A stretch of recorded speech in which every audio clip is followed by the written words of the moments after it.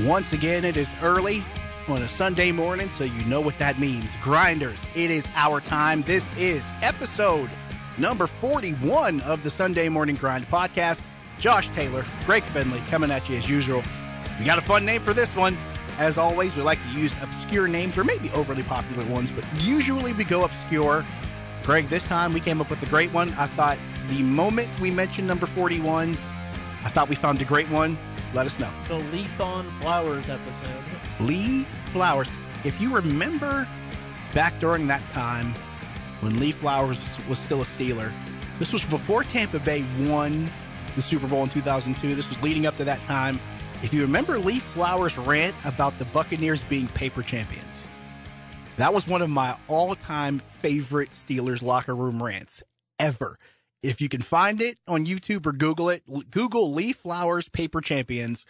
It is one of the all-timers. So I love the fact that this is the Lee Flowers episode. I was too young to know about that, so I'm going to have to look that up later. I didn't know about that. Pretty sure I was either like late in high school or early in college when that happened. I would have been 8. If that makes you feel better. Awesome. Thank you for that. Appreciate you sharing. That's what you get for all your Mets jokes. It's not my fault they make it easy, okay? They make it easy. We're too nice to each other on these, so sometimes we need one of these, right? Every once in a while, just to cleanse the palate of all the pleasantry, we got to, kind of just jam one in there. A little bit of a different format. We're going to do what we did before. We'll still have 2 segments, but we kind of enjoyed this the first time we did it, and it kind of moved things along a little bit faster. So we're going to go with our rapid fire for the first segment. The second segment, we're going to do what we always do. We're going to do what you love. We're going to play our favorite news headline game, Is This a Thing? So we'll do that in the second segment. We got some interesting topics to talk about there. Kind of baseball heavy, and we haven't talked a lot about baseball. So Is This a Thing? We'll have a lot of baseball discussion, which you and I will never complain about. No. It's that time of year. But absolutely. Let's get into this because there's a lot of stuff that has happened in the past week, and we can kind of jump around from sport to sport.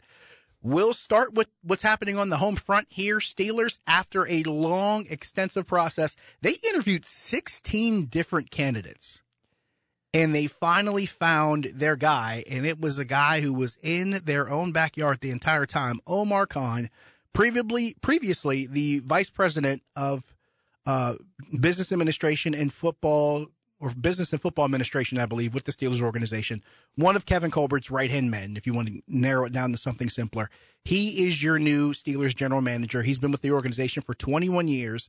He gets the call, has been known for a while as the Steelers salary cap expert. Some say genius, some say guru. Given the work he's done in past years, including this past offseason, I would not argue either designation. But bottom line, Omar Khan's the guy. The way that I'm going to say it is a lot on his plate. Yeah. Ben Roethlisberger's gone now. It's time for a new quarterback. And his first year, it's Mitchell Trubisky and Kenny Pickett. That is not easy to step into. No. You've also lost a couple of other guys. Juju's gone. You're going to have a younger wide receiver core. But great defense that they have built. Adding Miles Jack to that defense. Guys coming back healthy. Hopefully Tuitt's going to come back. Alualu's going to come back. I thought Kevin Colbert killed it in the draft. Omar Khan's going to have to do that next year. We'll see what he looks like in the drafting players in the year to come. But, it's the Pittsburgh Steelers, and he knows that. He said that. He said, I know that it's not going to be easy, and I know that there's a high bar, there's a high standard here because it is Pittsburgh Steelers football. We aren't going to be a team that's going to lose. So a lot on his plate to come into to this organization with a brand new quarterback in his very first year. I think the run up to this decision is probably the overlooked part because we talk about what Kevin Colbert did in the offseason as far as bringing in everybody he brought in, bringing back the guys he brought back, and filling out this depth chart and having a lot of depth that they did not have before. I think we're ignoring Omar Khan's part in this. Because the thing that we kind of gloss over, and I talked about this going into free agency, the Steelers had more cap space this past offseason than they had maybe ever under Kevin Colbert, but the most they had in a long time. I mean, I have to go back through the exact numbers to make sure if it was the most, maybe under Kevin Colbert, but it was the most they've had in a long time. And not only did they use a good amount of the money, but they used it very wisely. They didn't sign guys to really exorbitant contracts, and that includes Mitchell Trubisky, the quarterback whom they brought in. Now, granted, if he meets every parameter that's laid out, it could turn into a $12 million deal over 2 seasons. But even then, that still seems kind of small compared to what you're paying for other teams. Now, bear in mind, Ben Roethlisberger's gone. They draft Kenny Pickett 20th overall. They signed Mitchell Trubisky, and they had him locked up the first day of free agency. Now, they managed to have 3 quarterbacks under contract. 2 of them are making more than $3 million, but the combined number is still less than some are paying to their starters, maybe even a fraction of what they're paying. Then you have other guys you brought in like Miles Jack, who's not here on an expensive contract. They brought a couple corners in. They brought one back in Ahkello Witherspoon. Didn't have to break the bank for those guys. They've managed to do a really good job of bringing in guys that could help this team immediately. They brought back Terrell Edmonds on a 1-year, $2.5 million deal. They brought back a lot of depth here and did not have to spend money to do it. And they filled nearly every position even before the draft. They did a great job addressing the offensive line woes from last year. Yes. By bringing in NFL-ready free agents. They're not going back to the well of drafting college kids in the 4th, 5th, and 6th round and throwing them under the bus at the NFL level in week 1. I love that they finally addressed the offensive line by getting free agents, guys that have already played at the NFL level. And Mason Cole is a good signing. I'm not going to sit here and say Mason Cole is a bad signing because I think it's good. But the one that I like the most is James Daniels. Yes. A quality right guard. And I talked about this on Chris Carter's podcast, Locked on Steelers. In Chicago, people in Chicago were upset that James Daniels left Chicago for Pittsburgh. And people in Pittsburgh were happy that James Daniels came to Pittsburgh. But people outside of Chicago and Pittsburgh were also saying, hey, that's a good move for the Steelers to get a guy like that who's both young and experienced and get him for cheap. I know everybody wants to heap the praise on Kevin Colbert, but let's not forget what Omar Khan's role was during this whole process. He gets some credit for that. I think that run-up leading into, the end of Kevin Colbert's tenure, that run-up leading into the draft, and then finally him stepping aside, Omar Khan had a lot to do with this team getting things together and getting under that cap number and having plenty to spare even after the draft. Omar Khan should get some credit for that, being the team salary cap guy, maybe not as much as Kevin Colbert, but he should be in the conversation. Might be a reason why they went with him. I mean, not the only reason, but it might be one of the reasons why they go, why wouldn't we go with a guy already in the organization? It might have pushed that side of the scale down a little bit further. I would agree with that. And now Brandon Hunt most likely going to the Eagles, or he already is going to the Eagles, correct? It sounds that way. Yeah. And, we were all excited about Theo Riddick, the opportunity of that. But... Louis Riddick. Oh, yeah, Louis Riddick. And the thought of having Louis Riddick, Theo Riddick was, of course, a former defensive back, too. My bad. But, Louis Riddick, I felt like if Louis Riddick was brought here, and this is, I think I had the right idea, I just had the wrong names. I felt like if Louis Riddick came here, that it could be a kind of a marriage of sorts, like Louis Riddick on one side, Omar Khan on the other side, and that could be the dichotomy with kind of somebody kind of overseeing the top of it, whether it's Art Rooney or someone else. I got it wrong. Omar Khan was one side of that coin, but the other side was Andy Weidel, who was also a candidate for the GM job. He gets hired as the assistant general manager, and now he's the player personnel side of that coin. So I had the right concept of it being a two-side marriage. I just had the wrong guy in mind. But Andy Weidel, who has a great reputation coming out of Philly and has a good reputation coming out of Baltimore, and it's worth noting that he was in both front offices while both teams were winning Super Bowls. So he walks in the door with a Super Bowl ring on each hand. Before he, and this is considering the fact that he worked with the Steelers previously in their player personnel department under Tom Donahoe, who he later worked with the Eagles. So he's a guy who has some Pittsburgh pedigree, and of course, he's a Mount Lebanon native. So all this kind of weaves into now where you have this front office where, yes, Omar Khan is the guy, but there's going to be, to use the Mike Tomlin term, a division of labor.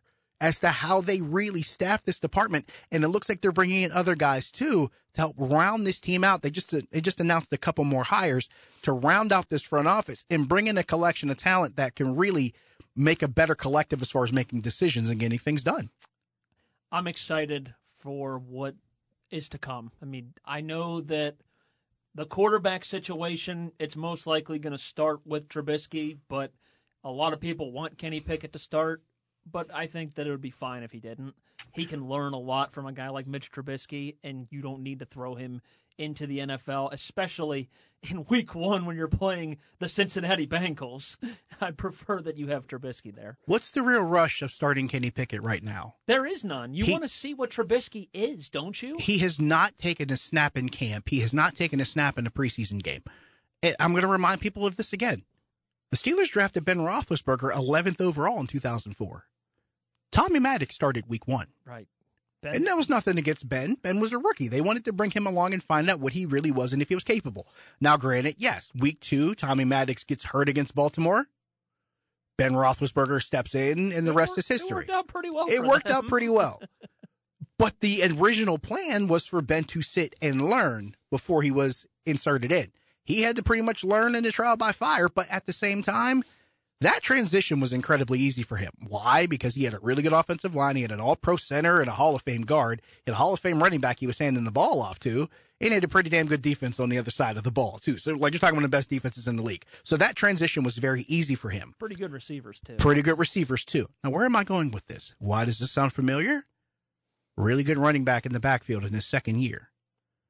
Improved offensive line, maybe not a Hall of Famer or an All-Pro, but improved offensive line, really good defense on the other side of the ball, and some talent at the receiver position.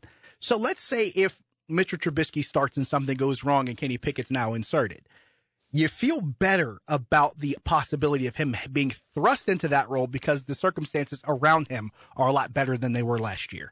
That makes me feel confident about it. But am I anointing him the starter week 1? No. But if he is pressed into duty, I feel comfortable with him having that opportunity based on the team around him. This isn't the Cleveland Browns with Johnny Manziel when they brought him in because they were so bad at quarterback. And they kept drafting quarterbacks and failing miserably time and time again. And then Manziel came in, had one good quarter, and they're like, oh, this guy's going to be great. And then it's like, oh, wait, it's the Browns. That's not going to happen with Kenny Pickett because the Steelers are, capable of being good.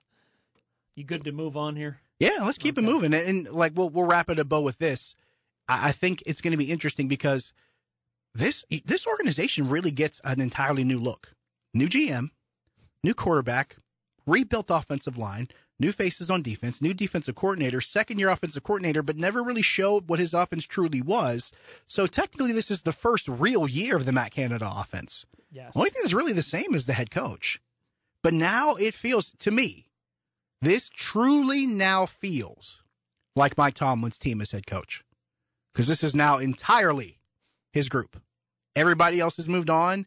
This is now his team, and it just feels like a different era beginning with this organization. Let's switch over to basketball. NBA playoffs going on, and you and I have talked about this quite a bit off air. I know we talked about it in the last show, but there has been, since we got to the conference final round, it has just... I think you and I expected a certain outcome, but I don't think we expected the way we would get here to be the way it is. This has not been very entertaining. No, the first round we got spoiled with the Warriors, I'm blanking now. The Bucks and the Nets, or the Celtics and the Nets. Those were pretty close games at first. You had some other great series like the Timberwolves and the Grizzlies. That went 7 games. Bucks and Bulls were a good series. Yeah. So we had great first round, but then after that, it was just been miserable. Well, even the second round series, Warriors and Grizzlies was even entertaining. I mean, granted, it may not have finished as well as it started, but even that had a level of entertainment to it. Game 5, the Warriors lost by like 40 points. Right. And it didn't even matter. Right. Game 6, they just dominated. But I think you and I expected the Warriors to bounce back, given the way that they normally play. We knew that was more of an anomaly than something to be expected. Here's the problem I have. I think we would have been way better off if the Suns didn't fall flat on their faces against the Mavericks, and we would have had Suns and Warriors. It would have just been more fun. I think we feel better if it's Suns and Warriors. I think we feel better even if Brooklyn doesn't get knocked out, maybe we feel better if the Bucks beat the Celtics and not the other way around. Yes. Maybe we feel better about that series. They had no Chris Middleton. It seemed like it had an effect. I think if you have Celtics and Bucks on one side and Warriors and Suns on the other side, you probably feel better about this playoffs. But the way the teams were stacked and the way they were seeded, it messed everything up. And let's be honest, Phoenix falling apart ruined everything. And the way they did. Right. Devin Booker was 2 of 15. I tweeted our friend Steve Banko. I was like, is Steve Banko breathing right now? And he never even acknowledged my tweet. I think he was so mad at Devin Booker and the Suns. Oh, Banko was inconsolable at that point. They're at home. It's Game 7, and that was the performance you put on? You lost by 40 to Dallas? And now we see 2 series with Boston and Miami, and then you have Golden State and Dallas, and it's like, these matchups aren't fair because they weren't supposed to happen. No. These matchups were not supposed to happen. Miami was not supposed to survive Philly. That's weren't. another one that happened that probably should not have happened. I think if anybody would have been asked before the playoffs started, we would have probably expected Suns Warriors on one side and probably Boston and Philly or Milwaukee and Philly even better on the other side. Correct. This is what we ended up with, Boston and Miami and the Warriors and Dallas, and it's like, wait a minute, how did we get here? We got here because the Suns choked in Game 7. Exactly. They lose in Dallas. I go, okay, fine. The Mavericks were undefeated at home in the playoffs. I get it. Game 7, though, that was they were dead from the beginning of that game. It was over from the beginning. Luka Doncic had as many points as the Suns at halftime. Yes. Like it was clear. It was clear that it wasn't the Suns' night. And then in the East, Embiid gets hurt multiple ways. Yep. Still plays through it somehow, but he just wasn't healthy enough. Yeah. And Bam Adebayo was able to contain him. James Harden did what he did in the playoffs, which is not show up. Right. It's the same old song and dance with a team led by James Harden. I feel the same way about Philly that I do about Phoenix. Philly had enough resources around them to maybe try to overcome and couldn't do it. Milwaukee, I don't feel as similar because you know what the Bucks are. You know what the Bucks can do with Giannis, and that's fine. But I thought Boston was built well enough to say, okay, Giannis is probably going to get his, but he's not going to beat us. He's not going to kill us. And Boston was able to adjust to that. But not only that, it got to the point where Boston was making Milwaukee play their game, and Milwaukee started losing. And then, worst of all, they couldn't match what Boston was doing because the guy they needed the most to do that, and Chris Middleton, wasn't available. Correct. That's what made it a big problem for Milwaukee, at least in my opinion. So now, we're recording this on Friday. It's Game 6 of the Eastern Conference Finals tonight, or the day we're recording this. None of these games have been good. None of them have been close. They've been blowouts on either end. Somehow, it's gone to a Game 6. How? I don't know. Here's the bigger question. Do we expect this to go to 7? No, I think Boston will end it in Game 6 at home. I feel like Boston should end it in Game 6 at home. They are minus 435 on the money line. Wow. They are getting that much juice. They're an 8.5-point favorite. Jeez. Because the game in Game 5 in Miami, it was 52-49 at halftime, and it was a low-scoring, sloppy game. Yep. But then the second half, Boston was like, oh, like we're still in this and we're not shooting well. And then they just went on a huge run and won the game by 20. It felt that way against Milwaukee because even when they weren't scoring or maybe weren't at their best, you're like, okay, we can still do other things to keep ourselves in this game. And then when things turn back around, they kind of take over. So, it does kind of feel that way. They were kind of the way Memphis was. I felt Memphis was the same way. Even when Ja Morant might not have been his sharpest or at his best, Memphis could probably still do some things. They could still play enough defense. They could still get enough contributions from other guys. They can still get enough from that second unit to maybe overcome it until maybe Ja rounded back into form. But then he gets hurt, so that screws that whole dynamic up. But I feel the same way about Memphis that I do about the Celtics and their ability to maybe stem the tide until they can get things figured out. The Grizzlies were still actually pretty good without Ja Morant. They really were. Insane. They were. I was really impressed with them because I remember having this conversation in the barbershop, and we're sitting there going, what are they going to do without Ja? And we're like, we don't know. And they came out and played well. So hats off to Memphis. I mean, yeah, not having Ja definitely hurt them, but I give them credit because they still fought and they still played some great basketball even without Ja Morant. So the Warriors back to the NBA Finals, 6th year out of the last 8 years. There you go. The 2 years they didn't make it was because Klay Thompson ruptured his Achilles and Steph Curry wasn't healthy the other year. Right. You get Klay back. You add a third splash brother in Jordan Poole, who has come out of nowhere. Oh, he's been good. He's been incredible Yeah. for them. He was even starting in the Nuggets series because Right. he was so good. And Curry was coming off an injury. He was like, I'm not going to screw that up. It's working. Which is a credit to Steph, because he could have easily said, okay, I'm getting my spot back. I mean, being Steph Curry, who's going to argue with him? But he's just not that guy. He's Right. definitely a we want to win first mentality type dude. And I think Steph understands what the possibility of them getting back to the NBA Finals meant to that group. Because when you've been there and you've been on top of the world, then you fall off, then you run into hard times, getting back is a lot harder than getting there the first time. Absolutely. And the last time they were there, Kevin Durant was with them and he got hurt, Yes. right? And it was against Toronto. Against Toronto. He got hurt, came back, wanted to play again. He got hurt again, and the Toronto fans were cheering because of his injury. And Toronto beat Golden State. And Kawhi Leonard became a hero. Yes. And then he left. Yep. He was like, I don't want to be here anymore. In true Toronto fashion. No, it's a good point, and I totally agree with it. I think it's a lot different now with the Warriors. Here's why I like their chances, because the obvious ones are a healthy Steph, a healthy Klay, and you mentioned Jordan Poole, which are 3 great reasons why they can win this series. But that's not the thing that really pushes it over the top for me to feel like, hey, this is the Warriors group or something similar to it that we remember from, the previous 6 years they were in or the previous 5 years that they were in the finals in the previous 7 years. It's the second unit for me. Mm-hmm. They've got their starters back, which allows them to have the guys who wouldn't be starting normally to now be that second unit. And that second unit is better than most teams' second unit. That second unit is also better than some teams' starting units and how efficient and how productive they are.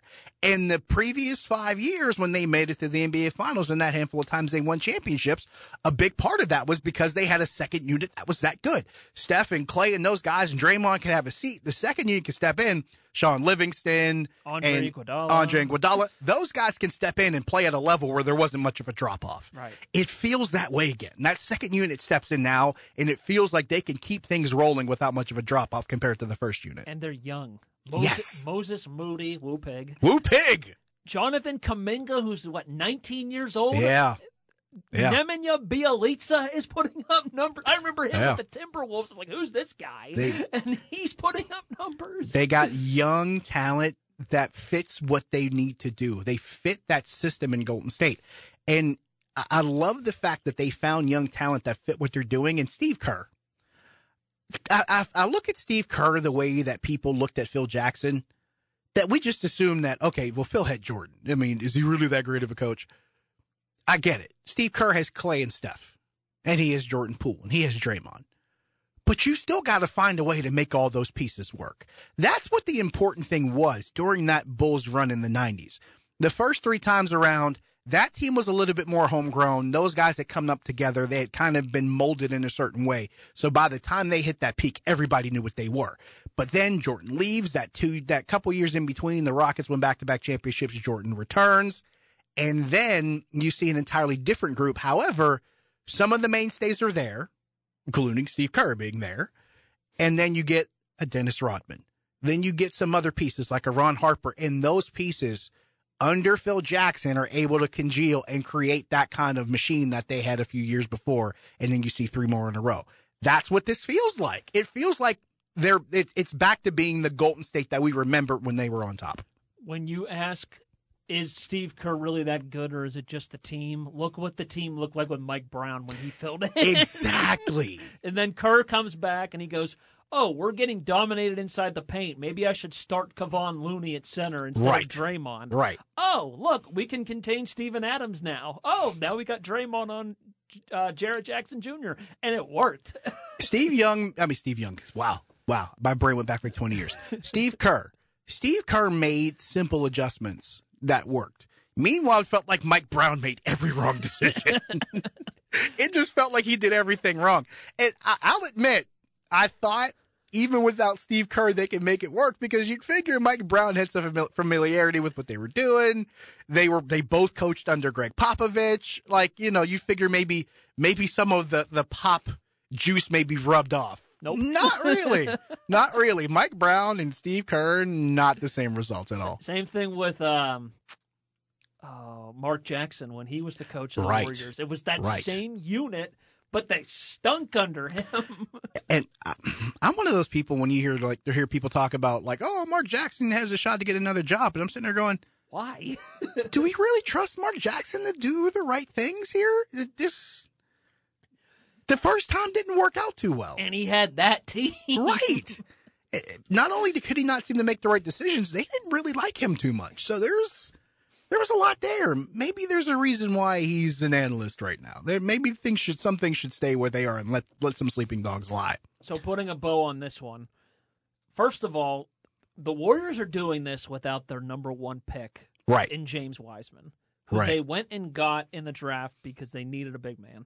Kevon Looney has stepped into that role perfectly. They're now going to the NBA Finals for the 6th time in 8 years. They have become the Chicago Bulls of my generation. It feels like it. I wasn't alive during that 90s run of the Bulls had, or I was, and I was, 4 years old. But the Lakers went through their run of just winning championships and everything. But the Warriors, when healthy, I mean, look, at the beginning of the year, it was, we're going to get Suns and Bucks again. Nobody even thought about Golden State. No. What's Clay going to look like coming off of that injury? There were too many questions. And here they are again. And they've answered them all. So they're going to win, right? Whether it's Boston or Miami, if it's Boston, they might make it a 6-game series. If it's Miami, Golden State will roll them. That's how I feel about that. But I think your point is valid. It's come to the point where Golden State has become that group. They are that team that's kind of steamrolling through the league. But let's go back through the history of the league. Let's go decade by decade. This league has really been, for lack of a better word, ruled by teams that just won in bunches. Yes. I mean, if you think about it, the 70s was really Boston's decade. Then you had the 80s where it was like Boston. It was Boston's decade at the beginning, and then later on, well, I should say at the beginning, we thought it was Boston's decade. Lakers won in 1980, and then it was back and forth in the 80s with those two. And then the latter part of that decade, going into the early 90s, Detroit was like, hey, we're going to come in and grab a couple for ourselves here. And then here comes Chicago in the 90s, the Lakers in the 2000s. The Spurs found a way to wedge themselves in there. The Rockets wedged themselves in between the two Chicago runs. Miami had 4 years in a row. Miami had a bunch of years with LeBron. And even then, you still saw San Antonio finding a way to wedge their way back in there, too. So it was the ghost of Tim Duncan. The ghost of Tim Duncan with the Sith Lord Pop running the whole show. The ghost of Tony Parker and Manu Ginobili. Dude, how were they in the NBA Finals? Those guys were all 50. Kawhi, because you had Kawhi Loren at the time. You had young Kawhi Loren under the Sith Lord, the new Sith apprentice. They were seriously the New Order. They were the Third Order. That's what they were. With Kawhi there, they had become the Third Order. You know how the analogy goes. And Patty with me. Mills and Danny Green, they had the supporting cast. I mean, you could take those names, replace them with other ones, and it felt like the same thing. It felt like Sean Elliott and Dennis Rodman and those guys you put in there, Avery Johnson. It was just. You just replaced the faces, but the results were the exact same. I feel like San Antonio was always different in that respect. They were never really respected as a true dynasty that way. Correct. But they just kept making it back every single year. Because the Sith operate in silence. And I'll leave it at that. Let's move. Okay, so Warriors are going to win it. Yeah, I got Warriors winning this. They have the home court advantage either way, yes. I read. Which is interesting to me because the Heat are the 1 seed in the East. Right. Celtics are the 2 seed in the East. The Warriors are the 3 in the West. So why did they get the home because they had more wins? I think it's just a better record. Okay. I think that's what it is. So the Warriors will be at home, and they're undefeated in the playoffs at home. So Oracle's the toughest place to play right now. And it's now, what, the Chase Center? I guess it is the Chase Center? Yeah. Yeah, there you go. They brought that up. They brought it up to Curry and Draymond on Inside the NBA. They're like, new arena, new players. You guys are still the same team, though. Pretty much. They are. Pretty much. And that's not a bad thing in their regard. Right. Let's go from one product that hasn't met the mark to another product that hasn't met the mark.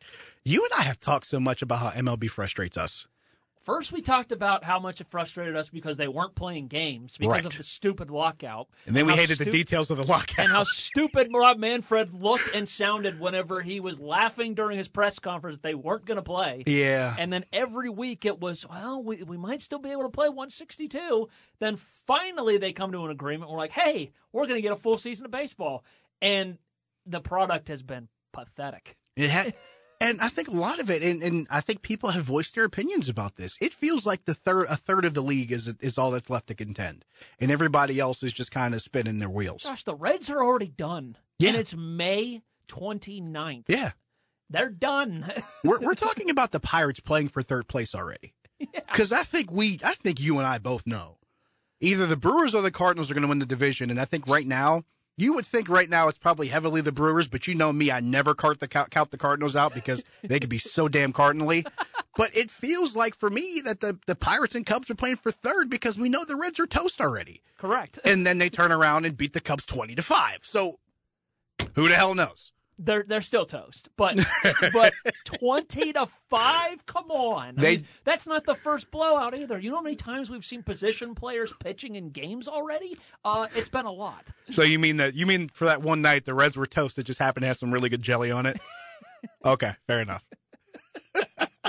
God, that's awful. But it does accent a larger point. I can probably go through each division and probably tell you who's going to win it right now in May. Can probably tell you. Yeah, I mean, you and I both love baseball. Yeah, but I haven't watched nearly as much baseball as I used to. Nor have I. The product has been that bad. And before, you and I used to bet on it, and we'd be really excited about it. Yeah, and we discuss it daily. But we talk about matchups on a daily basis. It's just not there anymore. Look at what this league looks like right now. The Mets have a 7.5 game lead right now in their division. I expect them to win the East. I expect them to win the East before the season. 27th. Yeah. Or 29th. The Brewers have a 4.5 game lead on the Cardinals and a 10 game lead on the Pirates. So it's literally the Brewers and the Cardinals, and that's it. Right. You brought that up. Which is what I expected. The Reds are 14.5 games out. That's already. insane. The Dodgers and the Padres are both actually neck and neck. The Padres are 2 games back from the Dodgers. The Giants are 5.5 back from the Dodgers. Now, we expected that more last season. Yes. The Padres let us down massively. But it still fits with the general theme. But look, we knew the Dodgers and the Padres would be at the top. Look at the run differential. The Dodgers are plus 114. That's nuts. The next highest is the Yankees at plus 73. 114 is 73.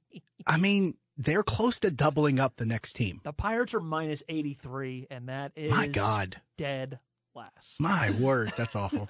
That's bad. The Yankees are 5.5 games ahead of the Rays right now with a plus 73 run differential. I think we expected more out of Toronto in that division, but that was probably the only threat that could have been there. They're 7.5 games out right now. Yikes. Yeah. Man, that bullpen's bad. Yo, it's horrible. Ugh.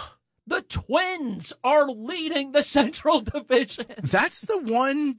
Preseason, we did pick the divisions before the season, did we? Didn't we? Yeah, I took the White Sox. I think we both took the White Sox. Yeah, they're 4.5 games out.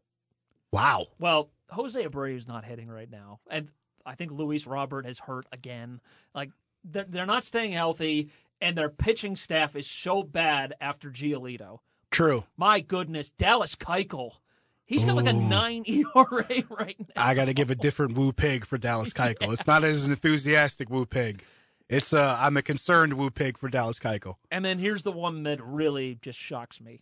At the beginning of the year, at the beginning of our predictions, I said Seattle will be a wild card team. Dead last in the West, 11 games out. Wow. The Rangers are in third place in that division. Wow. The Halos are 2.5 behind Houston. Well, how many times have I been talking about the Angels finally needing to put it together? Yeah, and I think they finally are starting to do that, and it helps when you add Noah Syndergaard to that terrible rotation. Because they finally found pitching. Because the Angels have bats. We know that. They've had bats for years now, but they've never had pitching. So now you have Shohei Ohtani as a fixture in that rotation. You add Noah Syndergaard. You have an actually somewhat stable bullpen. Mm-hmm. I was a big Raisel Iglesias guy. I'm really hopeful now about the Angels. I'm one of those guys that's just like, I really want to see that team put it together because you know what talent they have. In the playoffs. Exactly. That's exactly what we want to see. I feel like MLB could be so much better if Mike Trout's in the postseason. He's the guy that needs to be there. He needs to be there having an impact on games. He's the guy I want to see in the postseason. Juan Soto was the guy I want to see in the postseason.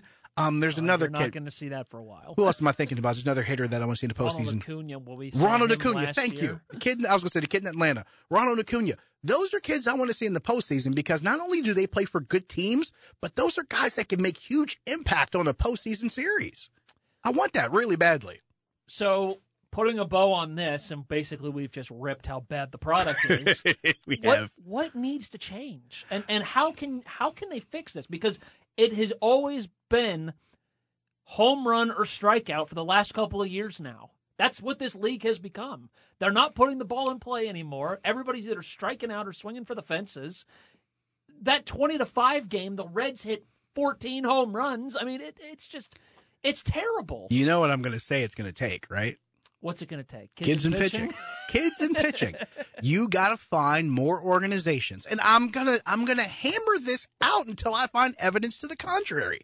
The best teams, Greg, in the last 20 plus years, the best teams that have been able to emerge to the top, and for the most part, the ones that have won the World Series, have had somewhat of a combination of kids and pitching. And by kids, I don't mean like complete exact youth, but I do mean guys that they've developed through their system.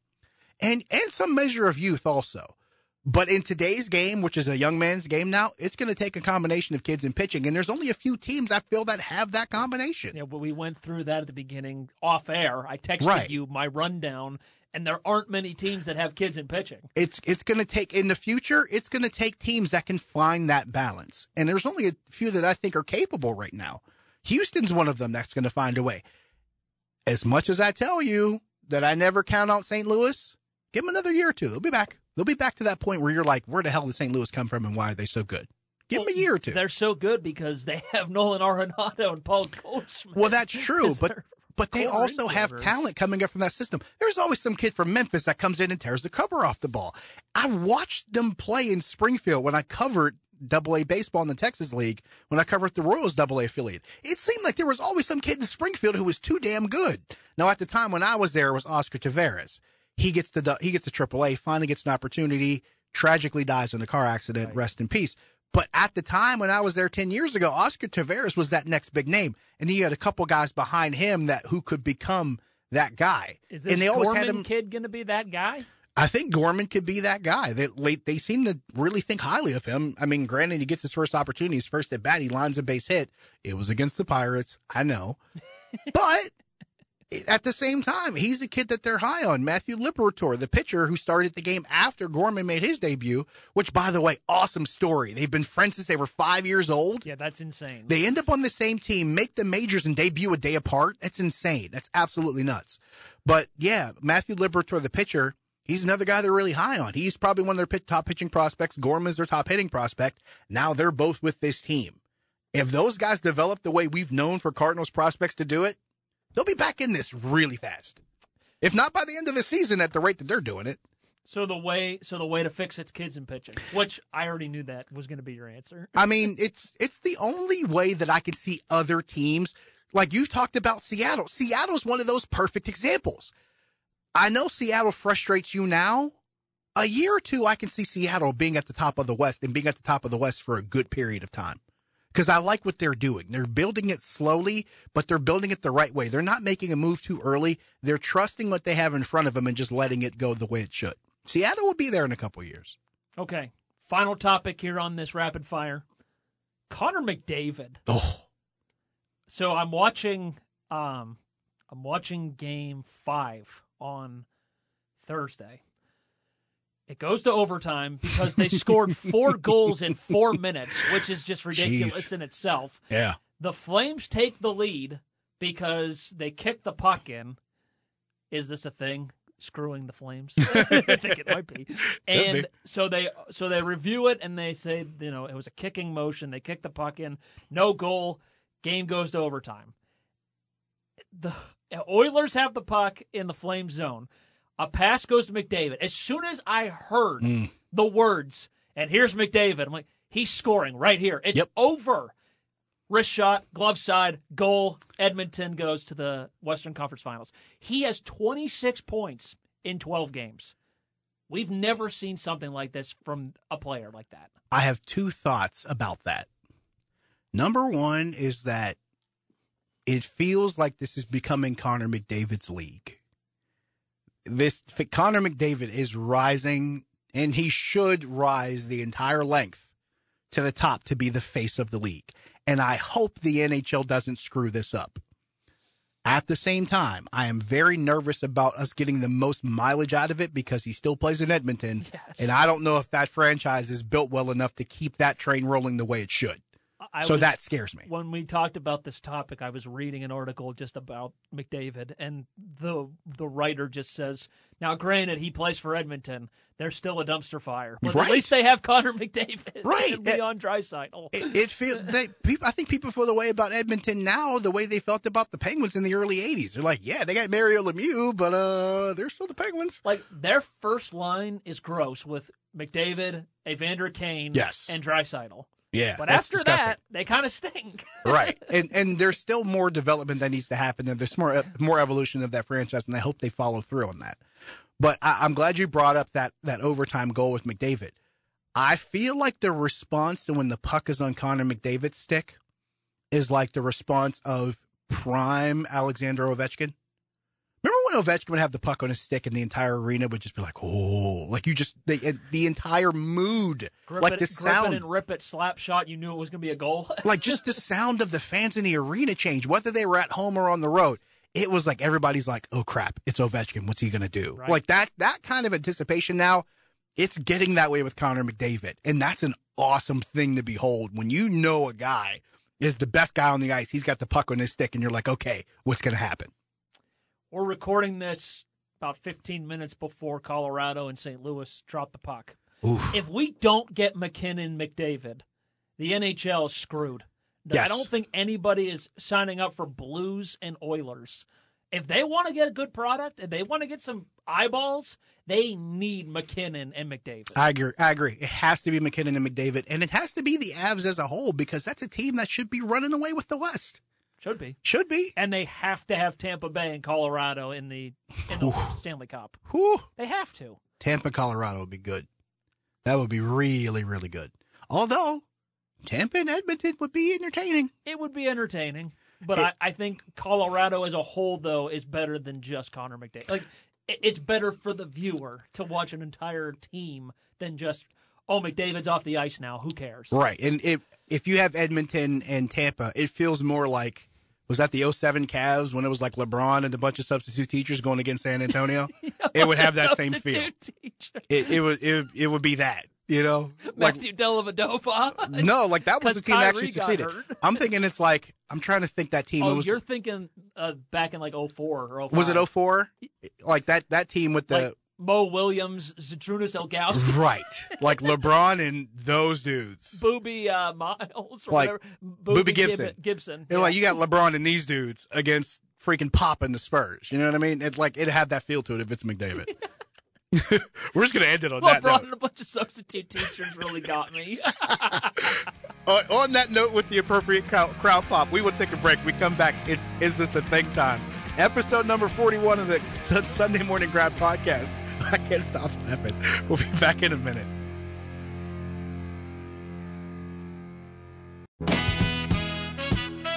You're listening to the Sunday Morning Grind podcast with Greg Finley and Josh Taylor. Check us out on Spotify, iTunes, Google Play, and Anchor.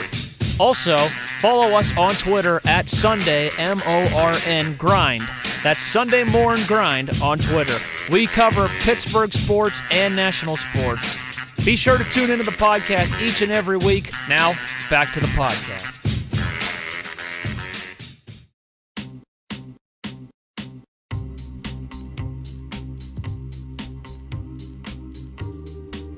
You hear the music. It's time to get crazy. It's time to play our favorite news headline game.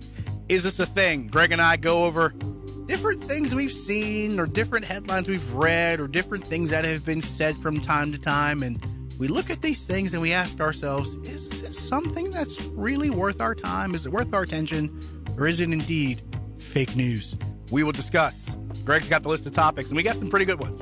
Okay, so we're going to start with the local one, which is really funny. So I'm just scrolling Twitter the other day, and I see Cavalli and Chris Carter tweeting about their conversation about how weird they were getting about Najee Harris during OTAs. And it got to the point where they were being really weird and kind of creepy. So my question to you is, Steelers beat writers being creepy at OTAs, is this a thing? It's a thing. It's a thing. But it's specifically about Najee Harris, because Najee Harris, for those who don't know, he has shown up at OTAs in like tremendous physical shape. I've heard this from literally 4 or 5 different guys about just how in great shape Najee Harris was and how great he looks and how well he moves.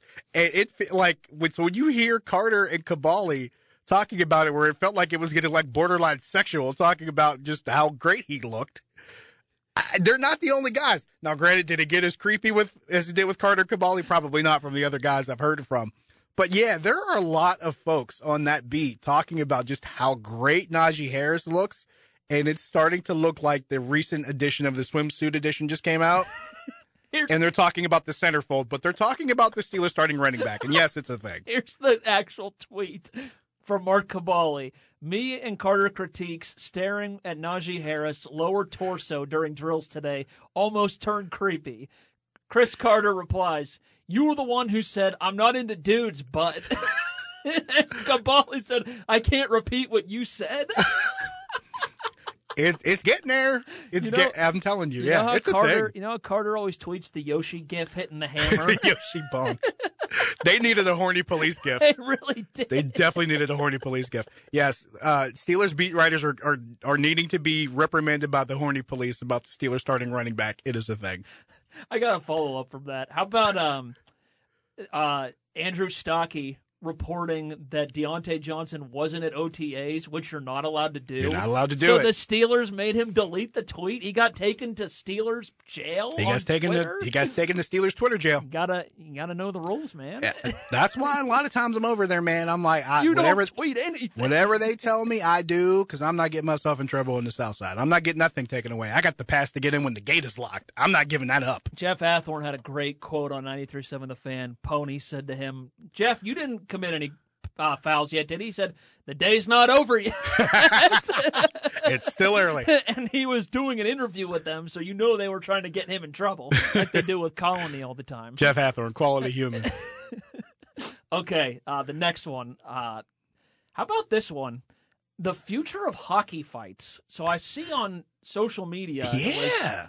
Spittin' Chicklets, I want to say. Yeah, Spittin' Chicklets is one of the popular hockey podcasts. Yeah, Spittin' Chicklets.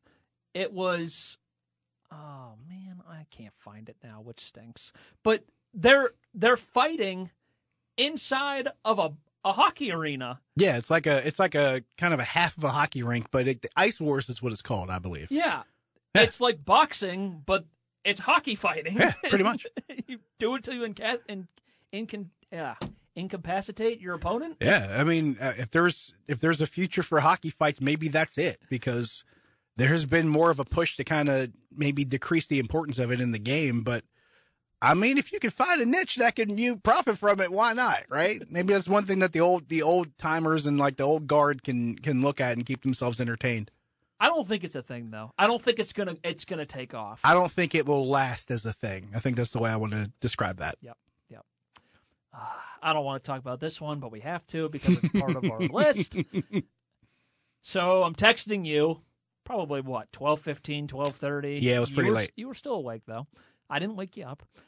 The Mets were getting pounded by the Giants 8-2. I'm like, man, I'm not going to watch the rest of this. It's a blowout. But for some reason, I turned it back on, and the Mets cut it 8-4. I'm like, okay, all right. 7-run, 8th inning. The Mets go up 11-8. And I'm like, dude, are you kidding me? This team, oh my. By then, I'm following along. Yes.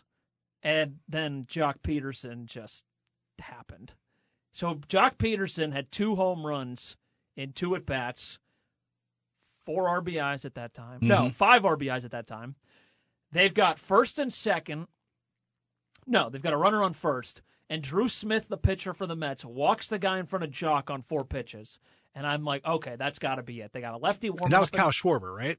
No. That was the Dodgers series. That was the Dodgers series. Darren Okay. Ruff was who got walked. Yes. On 4 pitches. So here comes Jock. I'm like, okay, he's got to pull him. Bring in the lefty. Jock stinks against lefties. They said he was 1 for 12 against lefties this year. And Nope. Buck doesn't even come out. They don't even Nope. send the pitching coach out. Nope. First pitch, strike 1. Second pitch, fastball inside, and Jock turns on it and hits it into the cove. Ties the game at 11. I'm like, you got to be kidding me. So that was his 3rd home run in the game. And the last Giant to do that with 3 home runs in the game was Willie Mays. No, it was Barry Bonds. Bonds had 3. Bonds had 3. Mays had 4. Mays had 4. But the last Giant to hit 3 home runs in the game had been Barry Bonds. And he probably hit all 3 in McCovey Cove. I would guess at least 2 of them did at that point. If that was that Bonds. So Jock hits one into the cove. I'm like, all right, that stunk. The Mets in the top of the 9th retake the lead. They get 2 outs in the bottom of the 9th. Base hit, 1st and 3rd. Oh, look who's up, Josh. It's Jock Peterson again. God. So what are we going to do this time? Oh, we're going to throw him a fastball right down the middle. Base hit center field, game tied again. Jock Peterson comes through again. And then Brandon Crawford hits a base hit, and the Giants walk off the Mets in the 9th inning. The Mets going full Mets again, and just dumb managing is a thing. It's a thing. Of course it's a thing. It's the Mets. Mets going full Mets has always been a But thing. the Dodgers did the same thing, and you brought Yes, it up they with did. Kyle Schwarber on Sunday last week. Dave Roberts has them intentionally walk Kyle Schwarber, putting the tying run in scoring position because he just didn't want to face him. So he faces Gene Segura, who might be the hottest hitter in that lineup right now, minus Bryce Harper. Former Texas League guy. And Segura rips a single, ties the game, and then Max Muncy boots a ground ball hit right to him in extras, and they lose the game. Oh, man. What are these managers doing? Like, it's common sense when a lefty that's hitting the cover off the ball in Jock Peterson comes up that you go to a lefty in that situation. Especially when he's not hitting lefties. It's really common sense. So what are we doing here? That's a great question. Managers making bonehead decisions in common sense situations. It's a thing right now. It's definitely a thing. Kids in pitching won't solve it. Kids in pitching They're can't gonna solve be that. Dumb. Kids in pitching does not overcome dumb managers. Dumb managers have to fend for themselves. And then here's the final one, and I just got a good kick out of this. After Game 4, when the Mavericks finally beat the Warriors, Maxi Kleber said into a microphone, if you don't want to believe, you don't have to believe, but we have potential to make a run here. Oh my God. I quote tweeted and said, LOL, you guys are going to get smoked in Game 5. They lost by 10, but they were down by 30 at one point. And they pulled the starters. Not a thing, Maxie. You're not going to win 4 in a row against the Dubs. No, not a thing. Not against that team. And you had to play 3 more in Chase. And as much as we talked about that team just now, no, you're not doing that against them. No you had way. to play 2 of the final 3 at Chase. Nope. And they're undefeated at Chase. Not happening. I'm sorry, but that was just stupid. And I get it. Like, you're not going to say into a microphone, we know we're done. But you're not going to say that either. Like, No. I would just say, we're taking it one game at a time. We're happy we got this win. We got a lot more work to do. I would have been like, fine. Yeah. Like, he believes they have a shot. But you say something stupid like that, I'm going to rip you for it. Is that fair? Everyone's going to rip you for it. It's not just you. Everybody's going to rip a guy for doing that. It's. I credit Dallas for trying to have the valor to stick around, but no, I think everybody knew by the time it got to that point. We're like, okay, they're cooked. We knew. Like, come on. I appreciate falling or dying on your feet instead of living on your knees, but no. They go on a 14-4 run in the third quarter, and Lucas clapping like, "Hey, we're back within 10." and Steve Kerr's just like, "Hey, Steph, Clay, Draymond, Sweep the leg. Can you guys get back in there and get us back up 20 again?" And in seconds, yeah, Clay 3, Curry 3, and the Warriors are back up 24. And like, all right, you guys come back out again. The first unit just comes back in and sweeps the leg, and it's over. They're done. It's insane. That's how good that team is. That's why we both think this team's going to win the NBA Finals. That's why. Yeah, they're deep. They are really, really deep. I mean, they're not like Kevin Durant, Klay Thompson, Steph Curry, like those big 3 deep. No, but Andrew Wiggins has really stepped up his game this year. They have exactly what they needed the first time around, and they're going to cash in on it. It's going to happen. All right. Is this a thing? With that said, we come to an end of another episode. Episode number 41, the Lee Flowers episode's in the books. As always, follow the show on Twitter at SundayMORNGrind. Follow Greg Finley at The GFin. Follow me at Josh Taylor HD. Thanks again for listening to the Sunday Morning Grind podcast. We'll check you next time.